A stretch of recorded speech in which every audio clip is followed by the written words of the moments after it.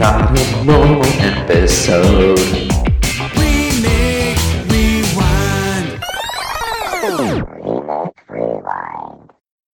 Thanks for listening to Remake Rewind. This is another Boners episode. Cars. Once again. Cars. Fast cars. Tokyo Drift.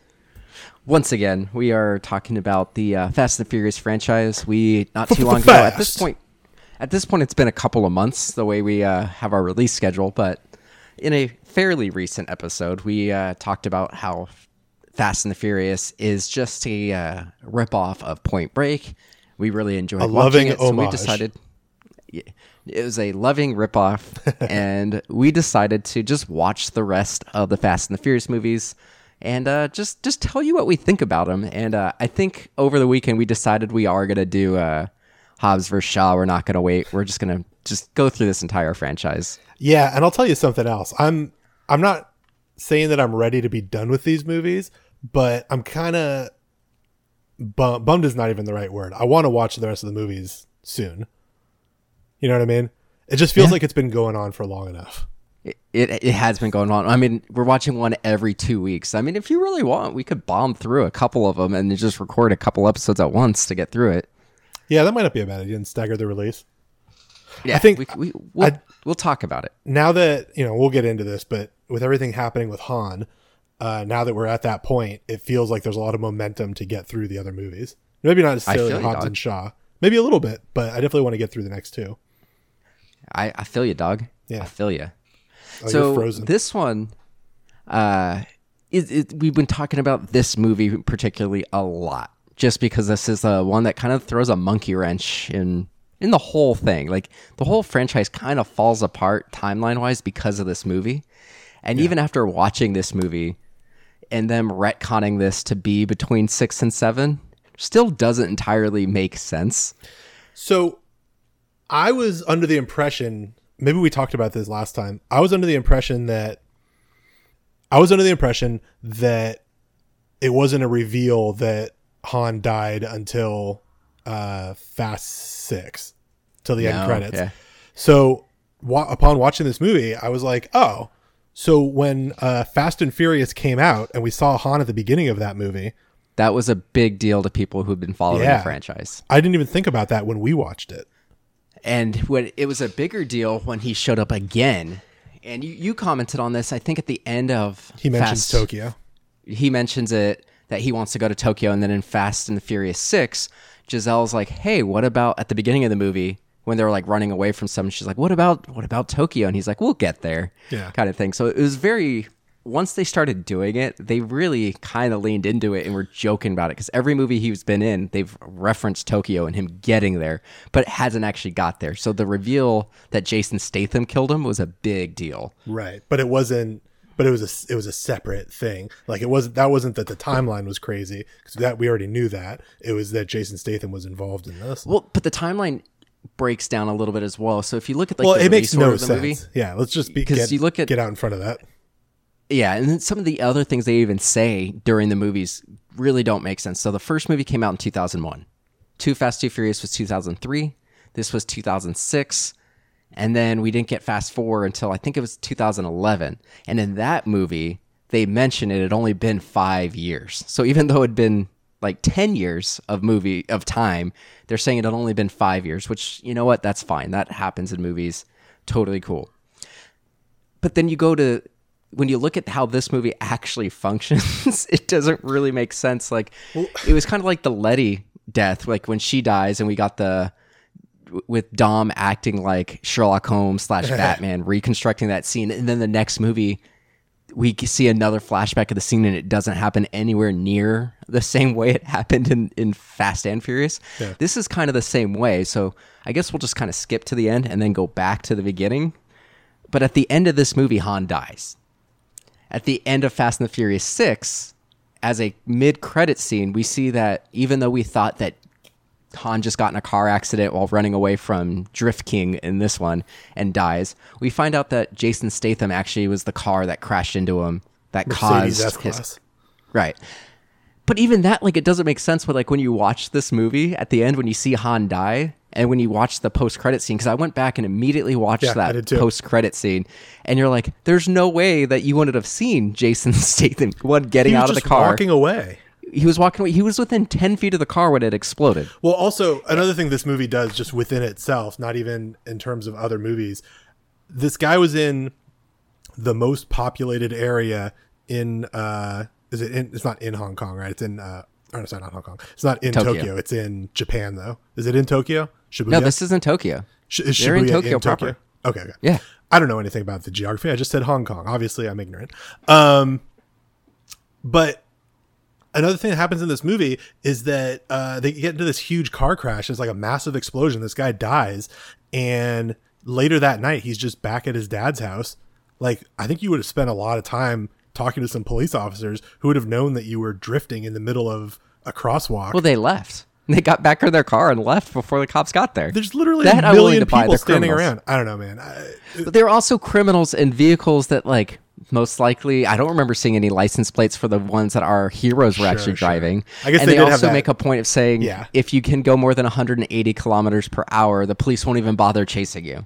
So that doesn't bother me that they got away from the cops. Somebody was killed in a massive, super dangerous street race. You know what I mean? It feels like they just glossed over the fact that the police weren't involved at all. The thing that would have really stood out, though, is the fact that the only two white people that we've seen, so one is the main character of this movie, Sean, and then Jason Statham, who plays Owen Shaw's brother. He's Deckard Shaw. All these witnesses would have seen these two white guys, and they would have been like, they were these white guys. Look for the white guy who's driving away. One of them was walking. One of them was walking out. Yeah. So, yeah, it doesn't really make sense. And you just break it down, like, when you look at the angles, sure, Jason Statham was walking on the opposite side of the car that Sean was at. But still, like, he was within 10 feet of the car. Somebody would have seen that. It doesn't make any sense. Yeah. But whatever. Let's start from the beginning and just break this movie down from beginning to end. I want to spend some time talking about the insane continuity of this series, but yeah. Oh, we definitely should. And I don't know if this is... Yeah. But I'm just going to say it off the top. Like, this one I liked at the time, and I've gotten back to it a couple times, but this is the movie I've probably watched the least just because it is a standalone film. I was under the impression that this was like... I keep on saying I'm under the impression. I thought the general consensus was that this is the worst of the series. So I had really low expectations. Now, rewatching it. I had really low expectations going in. I ended up enjoying it. It's not an unenjoyable movie. I think the lead, is it Lucas Black, is super miscast. Like, that dude sucks. Yeah, I agree. But the movie was like, I don't know, surprisingly good time on its own.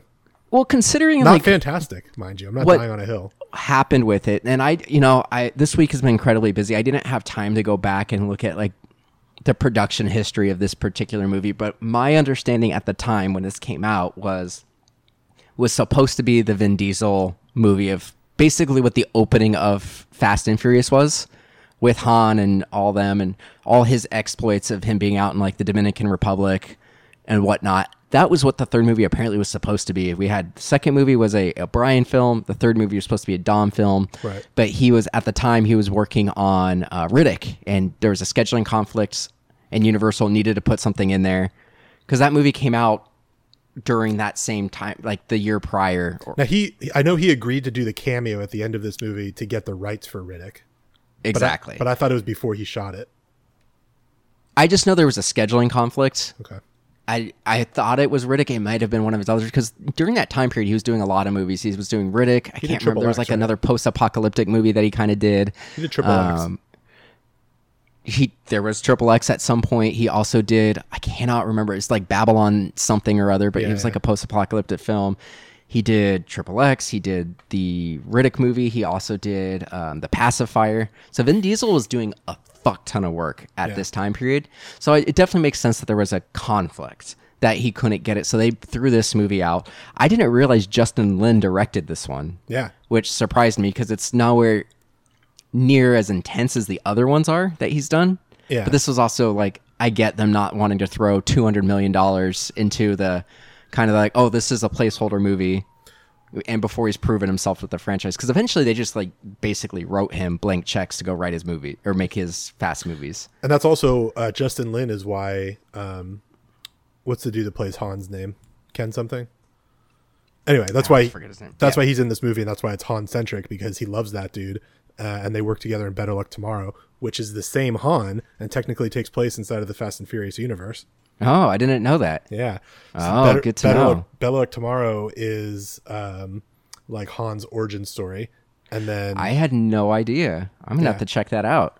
Yeah, and I think it takes place. So the continuity would be Better Luck Tomorrow, all of the Fast and Furious movies that Han is in before Tokyo Drift, and then Tokyo Drift. Got it. So, yeah, it's weird. It's a weird timeline with this movie. On top of the Fast and Furious shit, he's also a character from this other totally separate movie. That's insane. I'm going to have to check that out. We're going to have to make that part of our watching, because it's technically the same universe. Yeah, damn. If I knew that, I would have done that first. I didn't know until now, yeah. Yeah, so the biggest thing with this is, we're going to talk about continuity stuff later, so I'm not even going to bring this stuff up. So we'll bring it up at the end. But this movie, it feels like it doesn't matter, except for the fact that Han dies in it. Like, it doesn't really do anything. But I was still kind of like invested in the story to a certain extent. And again, when I say this, I'm not talking about 5 stars. So again, I'm not trying to die on this hill, but just as its own little standalone movie, like I almost enjoyed this more than Too Fast, Too Furious. Oh, that's funny. Like, it's entertaining enough, but I think this one also had almost no plot. Like, I found myself getting, like, like Han is such a great character and he's engaging. Right. I actually really liked Bow Wow. Yeah, and I also liked Bow Wow in this movie, but I felt like the main character, Sean, black hole, dude. Yeah, he has no charisma. Yeah, like, and he's zero also charisma. He looks like he's fucking 40.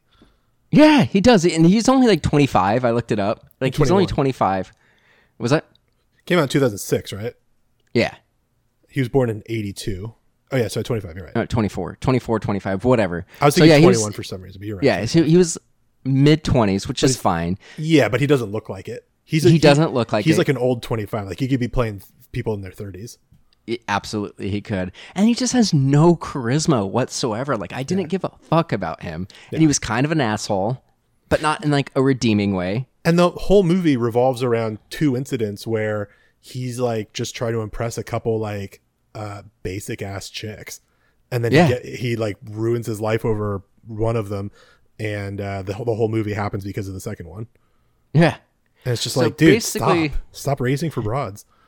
So basically, in a nutshell, this movie is exactly what Alex just said. We've got this guy who's from, I think he's supposed to be from Arkansas. That's another thing that bothered me. He has like a really thick accent, and they don't, I mean, I guess like a movie doesn't have to explain everything, but it sticks out so much and they don't talk about it at all. I think there was something, I can't remember. Like, I know he was born in like Arkansas, I think, wherever state, but I think there was something on a t-shirt or a backpack or his computer or something that said some state. It might have been Alabama, but one of the southern states is indirectly referenced. It still pinged for me. Yeah, but he is an asshole, and he destroys an entire construction like track home kind of set in a race. His mom seduces a cop so he doesn't get arrested. They send him to Japan to live with his dad, who he hasn't seen in years. She did seduce the cop, didn't she?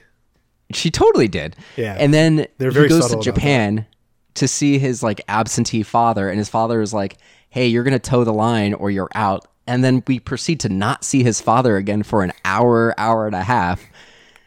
He fucks up his life again over another girl racing. It's exactly the same situation. And then he has to like go to like the head of Yakuza to say, "I want to challenge your nephew to a race to restore honor and balance to Tokyo." And like, that's the movie. Like, that's really boiling. It's oversimplifying it, but that really is it. And that's what I mean when like there was no stakes to this. Like, when you look at the first 2, like if we just go through the movies we covered really fast, like there are stakes and there's an overarching plot with some importance to it. So the first movie, we've got an LAPD officer working with the FBI undercover to bring down these really dangerous street racer / robbers. That's a compelling story. Yeah.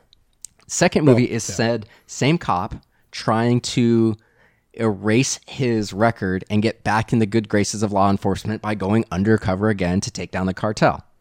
Compelling story, pretty impressive stakes, not world-changing stakes like we get into once we get into like the 5th, 6th, 7th movie, but still engaging stakes. Yeah. This movie, almost no stakes other than interpersonal stakes, like nothing for the city, nothing for the country, but whatever. 4th movie, bringing down a cartel again. Pretty engaging. 5th movie, it's getting enough fucking money so we can go on the run and go somewhere that doesn't extradite, buying our freedom, and bringing the family back together. Family. Engaging. 6th movie, same thing. Like, we're stopping an international terrorist plot. This movie is just like some guy fucked up his life and continues to fuck it up. Yeah, and, you know, not every... the argument against Marvel movies is that it doesn't have to be the end of the world every single fucking movie. Sometimes you just want, like, some interpersonal stakes. But when you have a lead character that is a little brat and that you don't give a fuck about and is a black hole of charisma, then it's hard to have those interpersonal stakes. And I agree. Granted, I just said that I kind of enjoyed this and I like that it's a smaller movie. And I also said that I don't like the lead actor. But I don't know, somehow it still has some charm. I think that's Justin Lin, and I think it's the dude that plays Han, who I need to look up because and Lil Bow Wow, I think, to an extent too. I think he was to a very small charming, which surprised me because I remember being really annoyed by him the previous times I watched this, but I actually found him charming and fun this time around. And like taking it to another, like I think this could have been a slam dunk movie, bringing it to another country, a completely different style of racing and car. So could have been really fun, and I just don't feel like they did enough with that. Like most of this movie is him learning how to drive. I was actually... That's the thing that you've talked about in with the other movies, that like the lack of training. Brian got super good all of a sudden. I was actually kind of impressed that with the montage scene in this movie, given the track record of these Fast and Furious movies. I think they actually did a good job, like showing that he doesn't know how to drive like this, and he actually learns how to, and it's a nice little montage. I think but the thing is, it wasn't just a montage. It was like a good 15-20 minute scene of him learning how to do it. Right. And then he gets good enough that Han signs off on letting him run errands and doing some races. And then Han dies, and then it's another 15 to 20 minutes of him learning how to do it in his Mustang, where he put a like a Nissan engine. I don't know what type of engine. Yeah, he put like a Nissan engine in a Mustang and tweaked it, which I think is fun, like merging East and West and whatnot. I think that's fun, but I wish they kind of leaned into that a little bit more and actually talked about like what they were doing. Like, I realize why I've never really been able to drift as well as I should be. Like, I'm a muscle car kind of guy, but this is a tuner kind of world, and I need to, like, I think that could have been a really cool kind of message, and like, but they just didn't really do that. Like, it could have been deeper, and it wasn't. Yeah, it's not a movie that has a whole lot going on under the hood. But nice. Getting to the sorry, really quick. I was trying to look up Han, the actor that plays Han's name. He's not credited on IMDb for some reason. Oh, that's weird. Isn't that insane? I always forget his name. I've looked it up several times, and I never remember his name. I feel really bad for not remembering his name, because I think he's great. Yeah, he's fantastic. It actually makes me want to watch Better Luck Tomorrow. Sung Kang. Yep, that's his name. Thank you. Shout out to Sung Kang.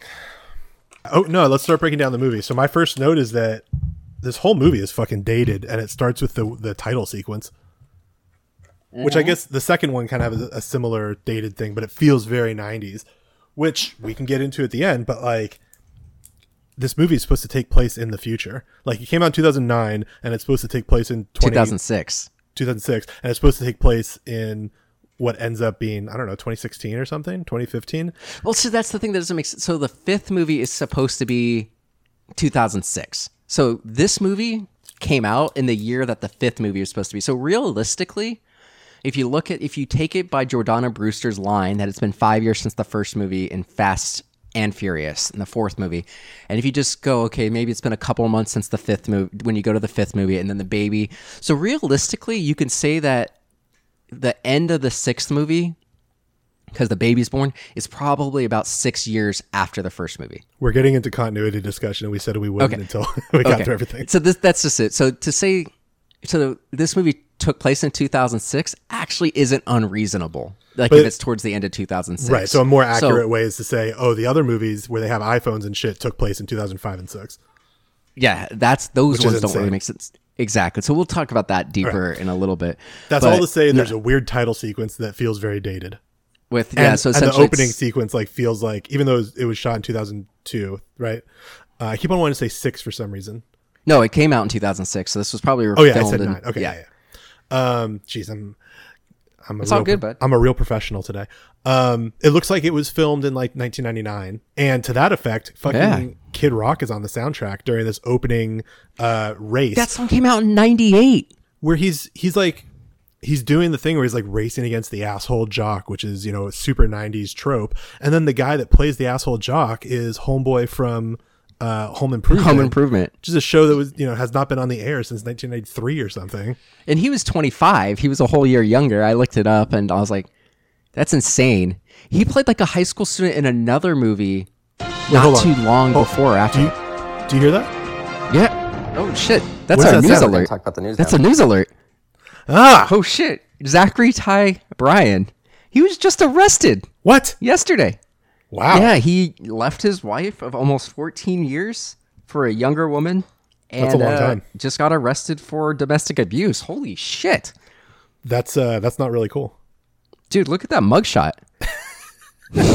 Jesus, he's not looking good. Is that like Not okay, bud. Yeah. Does his life take place inside of the Fast and Furious universe? Oh my god, maybe. Kind of feels like the What same if he guy. was? Well, I mean, timeline doesn't match up, but maybe somebody will go to jail to visit another mob boss and see him behind bars. I wonder if they can get him to play a teenager again in the next Fast and Furious. It makes about as much Push this sense in the as past. Oh my god! all these fucking guys are like 30 years old and they're playing Yeah, it's teenagers. insane. And I know that's a cliche and that's like a trope and shit. But in 2006, it's like well worn. You know, I feel like It's by just that point, insane it's to like, hey, have- cast people that look their age, the age of the Which, character. you know, that was a thing that we didn't really start getting until the 2010s, but it's just absurd to have somebody who is a child actor in the 90s playing a teenager in the mid 2000s. He's supposed to be the same age as he was 10 years ago in the show. Yeah, it makes no sense. Like he's supposed to be 17 in this movie, and that's how old he was on Home Improvement, right? Yeah, about He was the by oldest end of one. it. Yeah. Yeah, he was the oldest. Hey, doesn't he have like 3 first names? So Zachary Ty Bryan. Stupid. I don't respect needed to a person with 3 first names. He's got He needed 2.5 to- first names. Yeah, well, he needed to compete with Jonathan Taylor Thomas. Well, at least Jonathan Taylor Thomas has 3 full first names. Zachary Ty Bryan is short for Tyler, I guess. He thought he could jazz it up.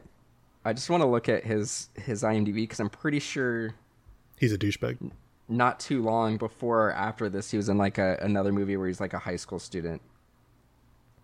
He was in Smallville in 2003, which would have put him in high school because he's in like high school for most of that series. Right. Jesus Christ. Well, that's like, what's his name? Joe Manganiello being Flash Thompson in Raimi's In Spider-Man. the first Spider-Man movie? Like, you're huge, Jesus. dude. Yeah, it's You're insane. huge and you have a 5 o'clock shadow. Joe Manganiello, like, runs, I just found out, runs that Hollywood Dungeons and Dragons. Have you heard about Yeah, that? dude, he's a super nerd. That's so He's fucking cool, Totally man. cool. He will periodically do like Omay's charity events where, you know, you donate your money and then you could possibly win like a chance to hang out with him and play D&D with him. That's rad. Yeah, A it's fun- totally cool. A funny thing I saw in that little video that was talking about his D&D thing was they're talking about the other people the other like celebrities that are involved in that game, and he said that one of his friends got Tom Morello involved, which is super cool. But then Tom Morello cool. is friends with Vince Vaughn, and he got Vince Vaughn in. And I was like, Tom Morello and Vince Vaughn are friends? I want to hear more That's about that. weird. Right? Because Vince Vaughn is like, Uber No. conservative, gun nut. I don't even want to say he's uber conservative, but he's known for being one of the that's probably not even accurate, one of the out conservative or right leaning, celebrities in liberal Hollywood, liberal pedophile Yeah, Hollywood. no, he definitely is. And Tom Morello obviously is like famously super left wing. So I just Yeah. wonder what their like conversations are like. Yeah, that's interesting. That is pretty crazy. Wow. Anyway, Tom Morello like tweeted at somebody. It was Paul Ryan. Like mentioned, he was a big Yeah. Rage Against the Machine fan, and he's like, "Are you kidding me? Do you not understand what this music's about?" well, somebody like earlier in pandemic was like, "Hey, Tom Morello, stop tweeting your political opinions. You're making me not want to listen to your music or something." He's like, "Hey, man, what do you think any of these songs are about?" Yeah, dude, it's insane. Fucking idiots. Anyway, Back to the movie. Not a lot of teens in this movie. Yeah. So the Dare I beginning of say this none? movie is you just see, like you mentioned, this like dated 90s thing. This would have made sense if it came out right after Columbine, in that like you see all the teenagers going through metal detectors and you see security cameras, and it's just making it look like America is the worst fucking place to live in the world. Yeah. And like it would have made sense if there was some commentary about like Eastern and Western philosophy on education or anything, but none of this ties into anything. It's super like heavy-handed, but it doesn't have any payoffs for anything. Yeah. So immediately we just see him go through, that's the opening sequence, going in through high school and everything. We see him watching like this fat nerdy kid getting bullied in auto shop. People are like painting his belly and he does nothing. I think So that it's was just, like, Ned from Spider-Man. Was that? I think it was Ned from Spider-Man. I don't think it was. No, But it definitely wasn't. I'm kidding. But like you just see, like, it doesn't make you think this character is anybody you want to relate to, because he just like, he's supposed to be the hero of the movie and he's just watching some kid get bullied by two people, Well, it's the beginning of the movie. That's the beginning of his arc. which is I okay, guess. but still, like, you would think like the way he looks, I'm thinking like he's gonna pull it, like he has a wrench, so I'm thinking like he's gonna go up and scare the guys with the wrench, and he does nothing. And then he just, it's the end of the day, he's in the parking lot, he's getting into his like Buick Skylark, I don't know what car it actually was, but it was like something along those lines, and he sees like the hot chick sitting in her car, and She she's like, flashes him a little puss, dude. yeah, she like smiles at him, and he's like, oh, you admiring She fully my gives him an ride?" upskirt shot. Yeah, it's weird.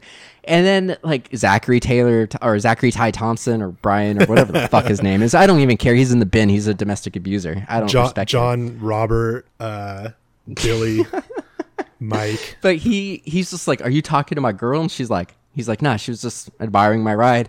And then he's like, your ride, I have a Viper and it does 0 to 60 in 3.4 seconds. And it's the same line that Dom said to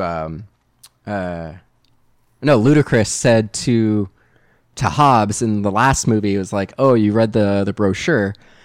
And then they go back and forth trying to be all macho. They're like, cool, let's race. And he's like, I only race for pink slips. And the bully guy's like, why the fuck would I want your pink slip? And then the girl's like, well, race for me then. Dude, get some fucking self-respect, girl. God damn. Yeah, it's absurd. Oh, shit. Oop. Mike's phone just fell. So they go to this like construction site where like, god damn it. I did it again. I felt like I'm It's on a because, roller like, coaster. I got a new setup. I got like all new monitors. So normally I just prop my phone up on the monitors, but it's too big. Anyway, I get that a lot. all right. They decide to go through this like construction site full of houses that are like down to just the studs. And what was weird about this race is like the whole time there's like this like pickup truck, like recording the race, and like it's staying in front of a Viper, and this guy's like souped up like shitty car, and it's like, how is this a race where like the bystanders are actually faster than the actual races? Yeah, and also all the bystanders, quote unquote, are the guy's friends, and they're keeping our hero from being able to really compete in Get the race. ahead. Yeah, it's like Yeah, so- totally unfair. Yeah, so that happens. It gets to the point where they end up having to do, like, he takes shortcuts. He ends up destroying several houses by driving through the houses. Once, for And they're like whatever reason, they're just like studs, but yeah. yeah, but still, he's destroying houses. Yeah. That people presumably will be purchasing soon. Throughout the race, you see like the girlfriend is in the car with Zachary Ty Bryson or Brian or whatever the fuck his name is, and she's like, "I thought you loved me," and like starts smiling at our hero. They both end up crashing. Like the bully ends up crashing into like a cement pipe. And then our hero, quote unquote, wins the race but can't stop. So he like spins out and flips. And almost kills a bunch of people. Yeah, almost kills a bunch of people. They end It was up like, in it the was like a place- horrific accident. No, that, it's terrible. They wrapped that the both Viper. walk through. Yeah, Like- walk out of. Yeah, they Yeah, wrapped they that should. Viper around. You said a cement pipe, but like it's a giant pipe that's going to be underground, and they drive straight into the side of it and just completely dude. wrap the Viper around it. It's insane. They are all lucky to be alive. And the bystanders too. Yeah, so they end up at the police station. The cop was just like, look, dude, that guy's rich. She's rich. The parents already paid their way out of this. Like, somebody needs to go down. You're going to go down. And so like his mom just like walks into the interrogation room and she starts flirting with the cop like, can I smoke? And there's like all these signs that say no smoking. The cop's like, yeah, go ahead. And she's like, surely we can come to some sort of arrangement. And then it fades to black. Yeah. And he's like waiting out in the lobby and he sees his mom. He's like, so where are we moving now? She's like, you're moving to Japan, bitch. Because his dad, who is currently in the Navy or was in the Navy, is out there. He's like an expat of some kind. I don't know what his deal is. There's a scene later in the movie where his dad comes home wearing his uniform or is walking out with his uniform or something. He's just walking out in a shirt that says Navy. No, he wears his uniform at some point in the movie. Oh, did he? I completely blanked on when we meet his dad. So a chick is sucking his dick. There's a lot of dick sucking in this movie. Yeah, he's like straight up with prostitutes. So like Sean shows up and like his dad's not at the airport, so he ends up taking a cab.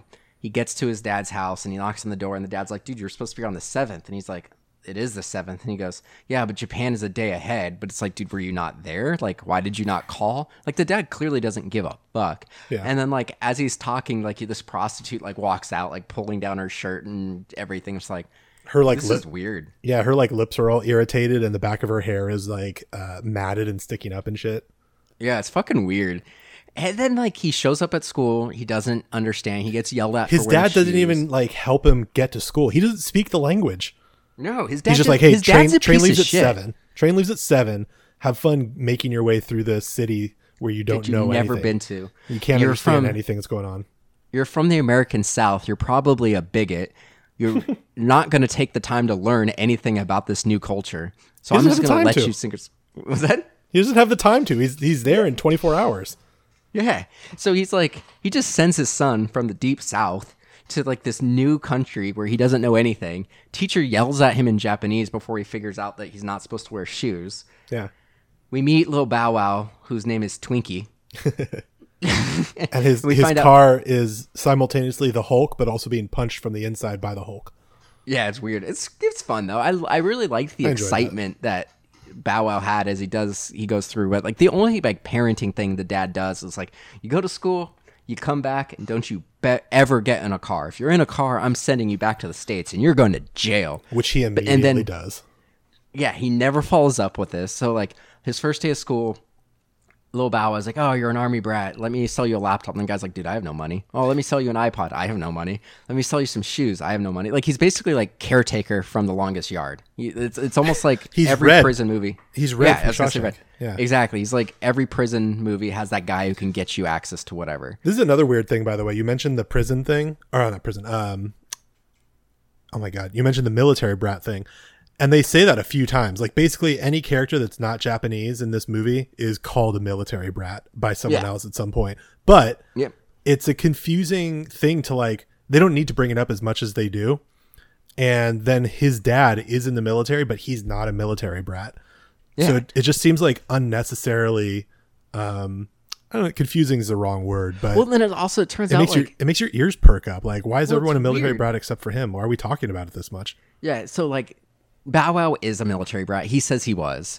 Technically, our hero is because he's there specifically because his dad is in the military. So, like, you can argue that our main character is, but then our main character goes up to, like, the British girl who's, like, the love interest of the movie. He's like, oh, you're an army brat. Is she Australian? Yeah. Oh, okay. The Australian actress. She's Australian in the movie. She says she's Australian. Oh, did she? I missed it. What was her name? The character's name? No idea. My notes. Neela or something like that. It's a dumb name. It's made up. It's so almost as bad like, as Zachary Ty Bryan. He calls her an army brat, and she's like, I'm not an army brat. Like, my family died, and I got adopted by, like, the Yakuza's person. Like, I got adopted by, like, a DK's aunt and everything. So it's like... DK is the bad guy in the movie. Yeah, we hear his actual name once, but DK stands for Drift King. So, like, immediately after befriending Lil Bow Wow, he goes to a race, like a drift race, and is like, oh, this is cool. I'm going to challenge the toughest guy to a race, even though he has no car. And like the DK is like, dude, you don't even have a car. Shut the fuck up. And then we see Han, and Han's like, dude, you can take my car. And like he proceeds to fuck up the car. He's never drifted. He doesn't understand it. And they're in like a parking garage, so it's all super narrow turns, and they're going uphill. And the whole point of this race is that they're drifting around all of these corners. And he has no idea how to do it. So he's never done it. He's slamming into all these walls, almost killing bystanders again, and hitting other cars. Destroying other people's cars. Not only the car he was driving, but he crashed into other people's cars who weren't even racing. And he doesn't even seem to give a shit. He doesn't give a fuck at all. And like he gets out of the car and... Which, sorry, I'm interrupting you again. That would be interesting if that was the focus of this movie. How he's like reckless and always feels like he needs to prove himself to the toughest guy in the room, blah, blah, blah. Like there's interesting pathos there, but that's not what this movie's about. Right, like if they pulled like a Marty McFly in the second and third movie, like, you know, he needs to learn that it's okay to back down from a fight. Like, but it doesn't. Like it's and Lucas Black isn't a good enough actor to carry that like subtle gravitas that you just feel in that character, even though the movie's not about it. So it's just like exactly, and not that's there at all. But you feel it drives me crazy that now, granted, these movies aren't deep, but it seems like every other movie has that like a little bit of some sort of tone or a message, like. Whether it's about family or finding out who you really are, like it never really comes through with this guy. Yeah. So basically the movie ends up becoming for a good 45 minutes to an hour, like Han being like, you work for me now, like you do whatever I tell you. And in between him doing jobs for Han, he's supposed to be learning how to drift. And we get like 4 montages of him learning how to drift. Like Han is just like, yeah, destroy any car you want, get as many tires as you want. And Bow Wow's like, dude, this is fucking stupid. Like Bow Wow is the voice of reason in this movie. Han's whole thing about that too is like, he's like, why did you give me that car if you knew I couldn't drift? And Han was like, you know, $40,000 car is a small price to pay for finding somebody with morals or whatever, and I want to surround myself with good people and this and that. But he didn't. That race didn't do that. That just shows that he's like a short-sighted asshole. Yeah, shows that he's reckless and doesn't care about other people's property. Also, that's not a good way to do that.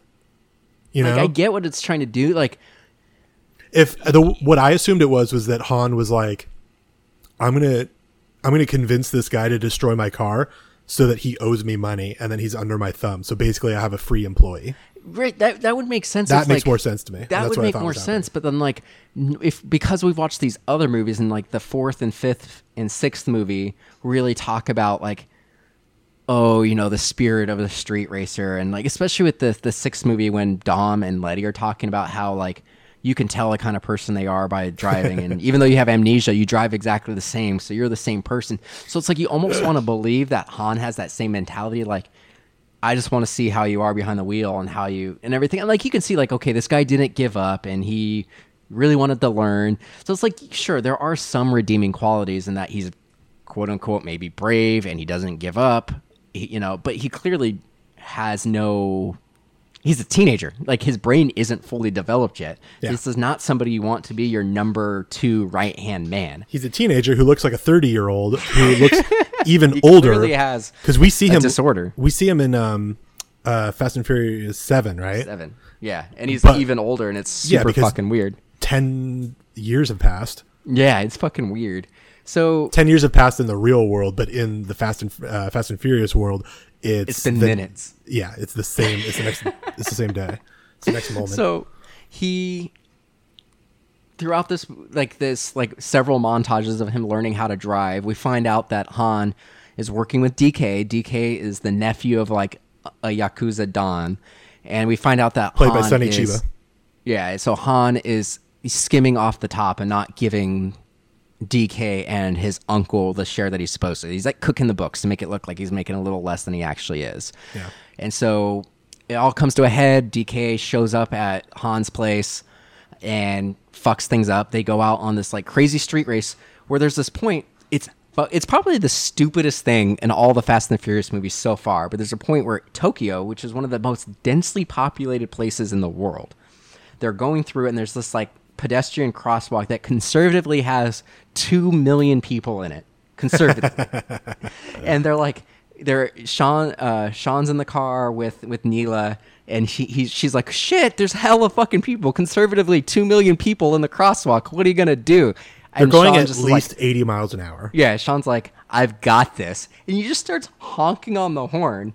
And then he's like drifting and honking at the same time. And it's just like the parting of the Red Sea. Like all these 2 million Japanese people are slowly getting out of the way. They part perfectly. Yeah, they part perfectly as if they're a hive mind. Yeah, it's almost like a zipper coming undone. Like, just perfect sync. They drift right through. It looks Han cool, gets but killed. it's absurd. Yeah, Han gets killed.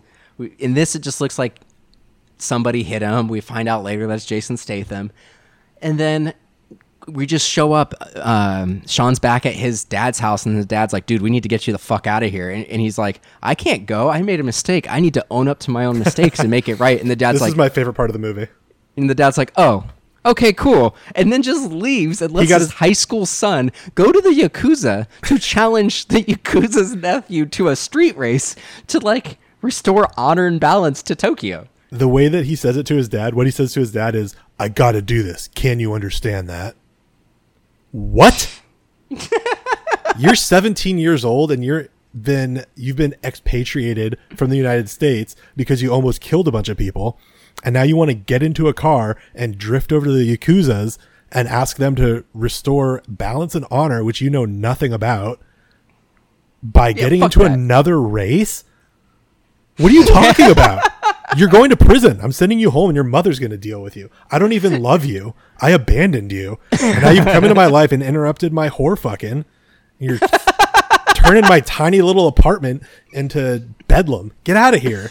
Well, what's funny is, like, so we don't really know how long this movie stretches, but, like, we never see him and the dad interacting. There's a few times where he, like, calls the phone. He's like, hey, Dad, I'm not coming home. I just have extracurricular activities. He moves out at some point. Yeah. See, it's not I have band or I joined a football team or I don't fucking speak Japanese, so I'm getting tutored. Like, that's the thing you say. But no, he's just like, I'm not coming home because I have extracurricular activities, even though the dad said, you come home, there's nothing you're allowed to do. And the dad's like, oh, okay. And then halfway through the movie, like, Bow Wow's just like, hey, Han, like, Sean's here and he's got a bag. And he's like, oh, go get him a bunk bed in my little warehouse. Like, he'll join my little commune. It's super weird. That's ridiculous. So anyway, he challenges, he shows up at the Yakuza without an appointment. And it's just like, hey, Yakuza guy, your son is an asshole, I'm an asshole, or your nephew's an asshole, I'm an asshole. But I think if we street race, like, everything will be good. Yeah. And the uncle's like, that's a really great idea, which makes no sense. And so, like, he challenges DK to a race, and it's, like, down this mountain that apparently only DK has ever gotten down. We have another, like, 20-minute montage of them taking this Mustang and him drifting and spinning out, and then them tweaking some things and him spinning out. And then, like, all of a sudden, we just see the Mustang completely painted, and they're like, it's done. It's ready. Yeah. He goes down this race. He defeats DK, and then it's just like he's the new DK. The movie ends, like, you think it's all done, and then Bow Wow's like, hey, bud, like, there's somebody who wants to race you. And DK, he's like, no, I'm not going to do that. I'm the white guy who's DK. I'm not going to, like, risk losing my title. And Bow Wow's like, dude, he knows Han. And then we see Vin Diesel, and he's like, oh, we get this. I think this is where we can transition a little bit into continuity, because Bow Wow's like, yeah, you know, this guy who says he knows Han, he's been, like, tearing up all the races in Tokyo and Japan, and now he wants to challenge you. And this is another part where the continuity makes no sense. So maybe the very end of the movie, after he's DK, has been a few weeks, maybe it's been a month, who knows how long it's been after Han died. But when you go into the 7th movie and we find out that Han died, there's a scene that takes place right here where Vin Diesel's character Dom and Sean talk about, like, what happened. He's like, hey, tell me about the night that Han died. You're telling me that Han died, and we haven't watched the 7th movie, so this is a little bit of a spoiler for the 7th movie, but there's a point where like a bomb blows up Dom's house as well after he talks on the phone to Deckard Shaw. Mm-hmm. So it's like, you know, one of your best friends got killed. Your house just got blown up. So you're going to take a trip to Japan and spend a few weeks racing and developing street cred? You're not just going to, like... They even say that he's been working his way across Asia or something. Yeah. Racing, right? And so, like, that makes sense in the context of 2006 before we had any of the other movies. But it fundamentally, if they didn't just completely retcon this movie, which they didn't, they, like, folded this in and took scenes from this movie and put them in future movies. So you can't even say this movie doesn't count. We're led to believe that Vin Diesel took at least a few weeks to a few months to, like, build up a rapport with the Asian street racer so he can get to DK. Where in the previous movies, in both the one where they're in Brazil and when they're in London, This is Brazil. and like this is London, like he just immediately shows up to places and is already like everyone's like, we're willing to go to jail for this guy. Yeah. So it's a little absurd that Vin Diesel like shows up and like for a cameo, and then they make the cameo this like super important thing 4 movies later. Yeah. It fundamentally breaks apart. That being said, the 7th movie I'm very, very much looking forward to watching because there's some good stuff in that. I'm excited to watch it too. I want to talk about continuity a little bit more, but there's a couple, there's a couple quick notes that I want to get to before that. At some point in this movie, Han and what's his name, the main guy, Lucas Black, Sean, Han and Sean go talk to DK, and then Han like sends Sean away, and then Han and DK play cards together, so like they have their own conversation. But they're speaking English to each other. Yeah, why would they do that? Yeah, like there's nobody else around. They're in Japan, assuming these guys both, like they're only speaking English to Sean because he's there. So that was weird. And then maybe Han doesn't speak Japanese. Maybe because he's not Japanese, he's Korean. Right. But it still seems he lives there. Like he deals with these people all the time. You think he would have picked some up? Yeah. I mean, I think he speaks it fluently. I don't think it's a stretch to say that. Anyway. And it's just weird. Like, once again, we don't really know. So maybe Fast and the Furious 7 takes place years after 6. I don't know. Like, I'd have to see the age of the baby, which we see in Fast and the Furious. So maybe it's been a couple of years and the continuity isn't as fucked as it seems, but we'll figure it out. I don't know. One more funny thing about this movie before we get to continuity is Han's like training grounds where he brings Sean to learn how to drift is like a port next to the ocean, I guess, next to some water. And there's a couple old fishermen, and they cut to them a couple times for comic relief, just to be like, this kid sucks at drifting. And then later on, they're like, wow, he's getting pretty good at drifting. We're old fishermen. Why do we know about this thing? Well, on another note, similar to that, I'll let you finish, but then I've got something similar to that, actually. I was just going to say it's funny because they reminded me of the groundskeepers in Major League. Oh, yeah. I think it's got to be like a little wink to that. Yeah, maybe. Or like the old guys from the Muppets. Yeah, exactly. But along the same line, so when they're going between the different montages, there's a point where they're drifting down a mountain when Han's trying to teach him, and he's like, there's no wax on, wax off to this. Like, you learn by doing. So like they just keep putting him in a car and letting him practice. Like, they don't give him any instruction, and they like people are all annoyed that he's not good at it. And it's like nobody's teaching him anything. They're just letting him destroy shit. Lil Bow Wow tries to tell him to pull the e-brake, and then he's like, what are you talking about? And he's like, never mind, you'll figure it out. Yeah, you'll figure it out. So also, one more thing. They keep on telling us how good this girl is at racing, and they never give her an opportunity to do it. She drives once in the movie. They even comment on it. He's like, when am I going to see you drift? Like, how come I've never seen you? She's like, you never asked. But then, we never actually see her drive. Yeah. It's weird. Stupid. But another thing with the Han dynamic, which it's fun, like it's a fun character trait and everything. It kind of makes sense, like that he would be like this. It's almost like 007. Like in the Casino Royale, he really loved Vesper, but then she died, and that's what caused him to be like the womanizer who doesn't give a shit about women and just like fucks everyone. In this, like Han is all about getting his dick wet. So like, there's a point in the movie where Sean is like out on his own with Han, and they just race the cops, and the cops are like, just let him go. And he learns that if you race fast enough, the cops will leave you alone because they have like stock cars. And so Sean says, hey, how come you don't race? Why don't you drift? And Han's like, what's the point of a race? And Sean's like, to show that you're better. And he goes, no, it just shows that you have a faster car. Like, that doesn't mean you're a better person or you're better than this person. So if I'm going to race somebody, it needs to be for something that matters.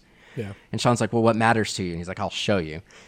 And then like they come up on this like red light with like 2 hot Japanese girls, and like Han just like does donuts around these hot chicks, and then just kind of like drifts by them, and they like hand their phone number out the window, and he catches it. So it's like he's trying to act like there's this like he's deeper and has this really deep connection to his car, and he only races for things that matters. But no, he just wants grief pussy.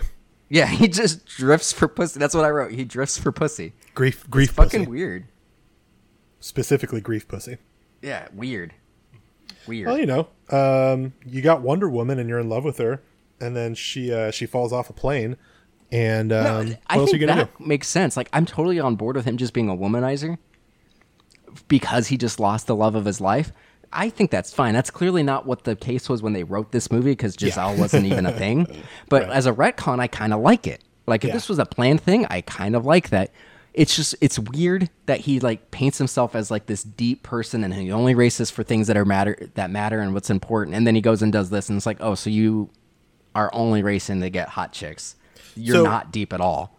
Let's transition back into continuity and I want to bring this up, and then we can move into the continuity. How much of this franchise do you think was planned at this point? Almost none. Yeah, that was my thought too. Yeah, I don't think they did any of this. I think even now, I think they're starting to plan more, since they had 9, and then they said that 10 and 11 were going to be filmed together. There was a point where 6 and 7 were supposed to be filmed together. So I think they're getting better at having like 6 and 7 were conceived together. Yeah, I think they have an outline, but I don't think they necessarily have certainly like a blueprint. Yeah, certainly at the point of Tokyo Drift, where they were like, "Oh, we're going to do another movie. Oh, Vin and what's his face aren't involved. Okay, well, I guess it'll be standalone. We'll just figure it out." Well, then the 4th movie didn't seem like they really knew exactly what they wanted to do, because they killed a character just to bring her back in 2 movies. Like, they clearly didn't know what they wanted to do for the 4th and the 5th movie either. Yeah, and I think that they only brought Han back because he was such a crowd pleaser. Yeah, he was a cool character. I was glad when he came back. Yeah, So- me too. But it completely breaks the continuity of these movies. Oh, it completely breaks it. And then, like, we know he's coming back again, which is even weirder. Yeah, and it's like definitely him. It's not like a cyborg or something, So there which was a they have in point- these movies now. Yeah, Idris when Elba. you get into Hobbs and Shaw. Well, there's a point in like Hobbs and Shaw where we didn't like. There's a bad guy that we don't meet, and we just get a voice at the end, but it's like digitized. A lot of people thought it was going to be Han because there were whispers that he was coming back in 9. A lot of other people thought it might be Keanu Reeves because they're constantly trying to get like bigger and better names to come. So we eventually get like Helen Mirren, and of course we get Jason Statham, and we get Charlize Theron. So we start getting all these big names. So a lot of people thought in Hobbs and Shaw we were going to get a reveal that Keanu Reeves was coming. And like, I don't remember where I read it, but somewhere I read something that they actually did have conversations with Keanu. So that a lot of people thought it was going to be Keanu or Han at the end of Hobbs and Shaw, which now that we have Han coming back, maybe it is. We don't really know. So I'm really interested to see what happens with 9. There's no indication that Han is like evil though. He comes in and he's just, "Hey guys, what's going on?" And he's eating his fucking chips again. Yeah. And I don't want them to make him evil because they've done don't that want him to be like a bad 3 guy times either. already. I hope not. He's the coolest. He's my favorite. Him and Tej are my favorite characters. So I really hope he's And they've all, on the good and side. they've also had Letty, Dom turn evil, and then Dom has like an evil older brother in 9, or a Jesus younger Christ. brother, which is its own thing. We can talk about that in the next episode. But like they've already gone to the well of making good characters evil for a minute. Yeah. I don't need Han to do that. Nope. Me neither. So I think the main thing that bugs me about the continuity of these movies, and I like the idea of this being a secret future quel, but I just don't think that it's possible to do that when you have 10 years of these movies in between. And you they know, use when it's supposed to contemporary match up. technology in each movie. Yeah, exactly. And like specifically to this point, at the climax of this movie, they're doing this race, and They've got flip phones that they're filming it on. and it's already ridiculous. Like, how are they watching in 2006? How are they live streaming these videos of people from further down the mountain or whatever, or up the mountain, down the mountain, and these people are watching them? You know what I mean? Like they're essentially watching Twitch feeds. Yeah, that wasn't. Which is like, yeah, like Twitch wasn't a website and technology wasn't good enough at that in point 2006. for that to That's happen. the year I graduated high school. I had one of the best flip phones at the time because they weren't even like this was pre even like the I can't even remember what they're called, like the Voyagers from LG that had internet. Like these are just straight 2 megapixel at best cameras. Yeah. Like, come on. You're not getting that quality, but Yeah, and they're all watching like this streaming video of these guys racing, and they should all have iPhones. Like, it's so obviously set in 2006, and that's fine. But how are you going to try and convince me that it takes place in the future? yeah. And all I can say is Or- getting into continuity is Or let me just say this, or that these other movies, that the other 4 movies in between took place before this, because then you would have to go to Fast and Furious 4 through 7 and make sure that everyone's using technology from the early 2000s then.